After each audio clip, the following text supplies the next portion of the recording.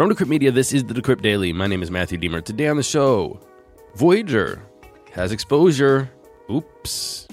We have more NPR criticism, this one from a professional, and crypto hotline Bling. That's coming up today on the Decrypt Daily.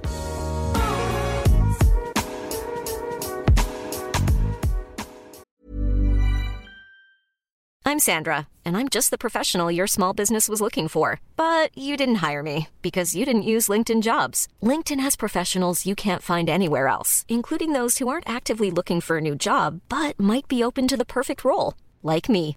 In a given month, over 70% of LinkedIn users don't visit other leading job sites. So if you're not looking on LinkedIn, you'll miss out on great candidates like Sandra. Start hiring professionals like a professional. Post your free job on linkedin.com/people today. Good morning, everybody. Welcome to the show. It's Thursday, June 23rd, 2022. Let's get into those crypto prices. Here comes the money. Here we go. Money talk. Time is 8:13 Eastern Daylight Savings Time, and we have Bitcoin sitting at $20,680, up 1% in 24, down 2.2 in 7. Ethereum is at $1,108, up 1.11%.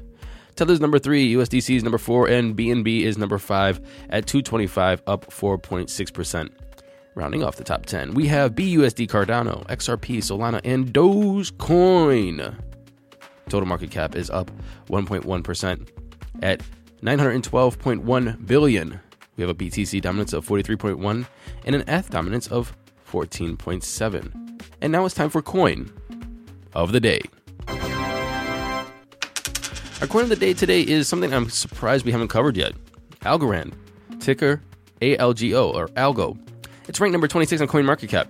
Its price is 32.6 cents. It's up 1.2% in 24. Its current market cap is 2.5 billion. Its fully diluted market cap is 3.2 billion, which means 69% is in circulation. So what is the all-time high for this algo? Well, it was 3 years ago at $3.28. It's down 90% since then. Its all-time low was 2 years ago.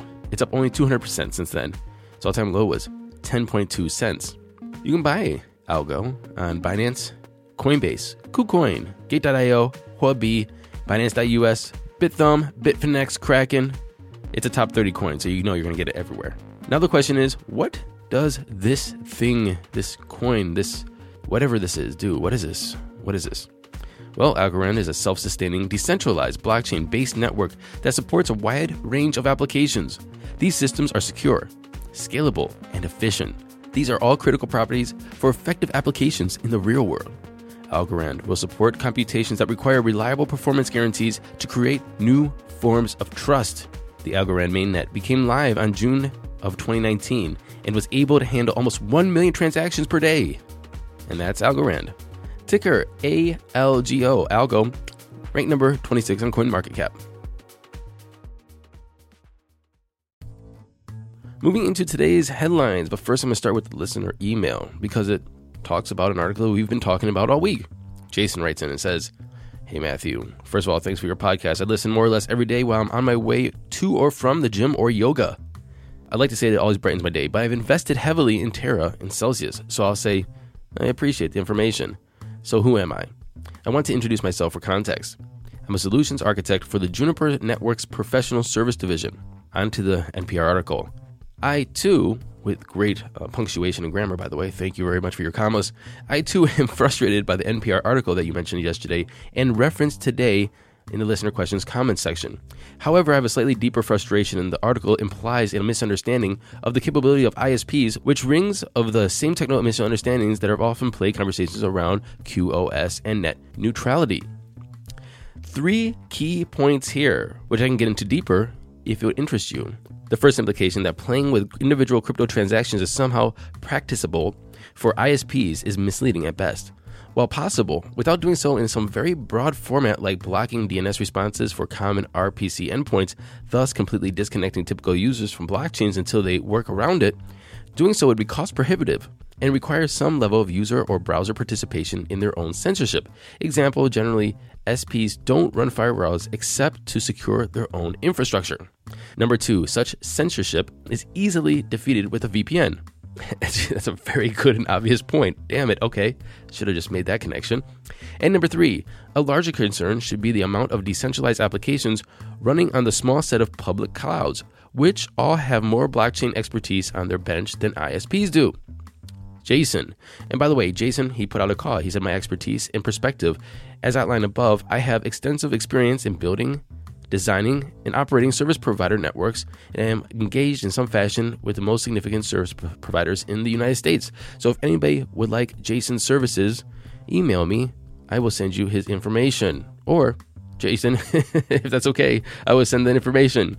And by the way, if you want Jason to go deeper, let me know. Matthew Aaron at decrypt.co. But that's some good points. Dun dun dun, dun dun dun. That's like a dooming music sort of thing. Let me see if I can't find a clip to insert there. If not, you just have my stupid voice. Anyway, Voyager Digital, it plummets 60% after revealing it has $661 million in exposure to our buddies, Three Arrows Capital. They announced today that it may issue a notice of default to the struggling crypto investment firm Three Arrows Capital if it fails to make loan repayments. Its exposure to Three Arrows Capital is 15,250 Bitcoin, or $311 million at current prices, and $350 million in USDC. The New York-based firm claims it made an initial request for a repayment of $25 million in USDC by June 24th of 2022, which is tomorrow, and a subsequent request of a repayment of the entire amount owed in USDC and Bitcoin by June 27th, which is in 3 or 4 days. So let me get this straight. They want $25 million tomorrow, and then the remaining, $588 million in 4 days? That doesn't seem reasonable, but I don't know anything about the terms of the repayment or how this business really works, but that seems like a lot of money in 4 days. Neither of these amounts have been repaid, and failure by Three Arrows Capital to repay either requested amounts by the specified dates will constitute in the event of a default. Last week, Voyager secured a revolving line of credit from Alameda Research, including cash USD-based credit facility with an aggregated principal of $200 million and a revolving credit line of 15,000 Bitcoin. So, here's the thing. Me and staking, just, stories, because I like to tell you stories sometimes. I saw the tea leaves, with all of this. You know what they're doing. Fractional reserve banking and giving out loans, and people are not using these loans to buy houses or assets. They're going back into the crypto market. It's just, that's what they're doing. I mean, okay, don't quote me on that, but I'm saying they're staking Bitcoin to buy Bitcoin, to stake Bitcoin to buy Bitcoin, or alts or whatever, and they're paying back their loans. It's all about, working the market. I mean, that's what I think. I mean, what else are they doing with these kind of terms of the loan? And it's not like a 30-year mortgage. It's like 6 months loans or 3-month loans. Anyway, I got my money out. Was getting it out of BlockFi and not getting that interest, even though they got a line of credit from Alameda Research or FTX or Sam Bankman-Fried or whoever it was it stupid? No, it was the right decision. And we have to understand, because a lot of people don't really put risk. Everybody talks about risk. Are you high risk? Are you risk on or risk adverse? But there's risk and there's stupidity, right? And so if you're doing something, putting your money in BlockFi, in Celsius, in Voyager, in itself is inherently risky. It is high risk. It's not the bank. It's not bonds. It's not stock. It's DeFi. It's these companies that are unregulated, that came out of nowhere for the most part, and you're putting money in there to get interest. That is inherently risky. And anybody who does that should know you're taking a major risk with your money. However, when there's price volatility, number go down big, then your risk turns into not just high risk, but is it really worth it? According to Chainalysis, legitimate use of crypto is far outpacing criminal usage.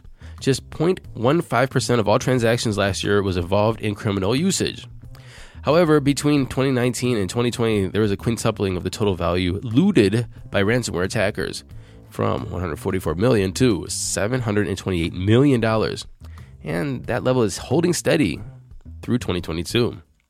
Well, because of this, Chainalysis has now launched a crypto incident response program to assist organizations that have been targeted by hackers and ransomware to recover their funds. Targeted organizations that have opted for coverage from the unit will now gain access to a 24/7 hotline. And if you are wondering, is crypto going mainstream? There's a hotline now for hacks and ransomwares and fraud. You tell me if it's going mainstream when there's a hotline. And now we're just waiting for Miss Cleo to come out with a hotline, 1-800-PREDICT crypto prices, right? Coinbase announced today that it has plans to discontinue its advanced trader-focused Coinbase Pro service by the end of the year. It will be replaced by Advanced Trade, a service that offers comparable features but will live inside the main Coinbase app and site. The company, however, has committed to honoring Coinbase Pro's fee structure in the new Advanced Trade section of Coinbase.com. Advanced Trade is already live for desktop users, and Coinbase plans to roll out the mobile version in the coming weeks. Which makes sense because Binance has had this the whole time. I mean, even back in the day when they first launched, it was I don't know what they called it. I think it was just like simple or basic and then advanced, basic and advanced. In Binance, I used to have more of like which I made a mistake of doing it. I didn't know that there was two different fee structures. Pissed me off because it was living in the same app or the same desktop site where you can buy it just like a Coinbase, just buy now with a flat fee and some kind of fees and you don't really mess with it. Or you can trade normally, which I messed up and I know that there's two different things and there's two different fee structures. I remember when first people started using Coinbase Pro, it was like, is this actually Coinbase? Which was always totally weird. We had to transfer funds between Coinbase and Coinbase Pro. I mean, the transfer was free. And you got two different prices from the same company. But it was just such a faff to do the whole moving money in and out. And then you can connect your bank to one or the other or both. And I'm actually really happy that they're doing this, just as long as they keep the same fee structure. Coinbase Pro was always weird. And it was always kind of like sketchy because you're like, am I on the right site? Is this really Coinbase? But anyway, I think it's going to be a good move just as long as they keep that fee structure. Moving into NFT news. NFT news is definitely not my favorite. Sometimes when there's businesses or artists or people doing cool stuff, that's great. But, you know, things like this, like actor Bill Murray will launch an NFT project in July. The NFT will include artwork, stories of his life and career, and access to events and Discord communities, which I'll tell you about it, I guess. Here's another one. Shopify adds NFT gated option for online retailers. Okay. And eBay snaps up NFT marketplace known Origin. That's your NFT news today. Tether, the world's largest stablecoin issuer, said it would introduce a token pegged to the British pound next month. The stablecoin GBPT, according to a company statement on Wednesday, an issue will be supported by the Ethereum blockchain. The Fed is closely watching the crypto world, but it isn't worried, according to statements from Fed Chief Jerome Powell, where he said in a Senate committee meeting that the bank saw no macroeconomics implications from Bitcoin in the wider crypto market during its volatile price swings. So that's great. Can we get a spot Bitcoin ETF now, please? And finally, Binance.us is no longer charging fees for buying or selling Bitcoin with US dollars. That includes eliminating fees for Bitcoin trades for the top three stablecoins, USDT, USDC, and BUSD. So, just to say it again, if you buy Bitcoin with US dollars or US dollar-backed stablecoins, you are fee-free.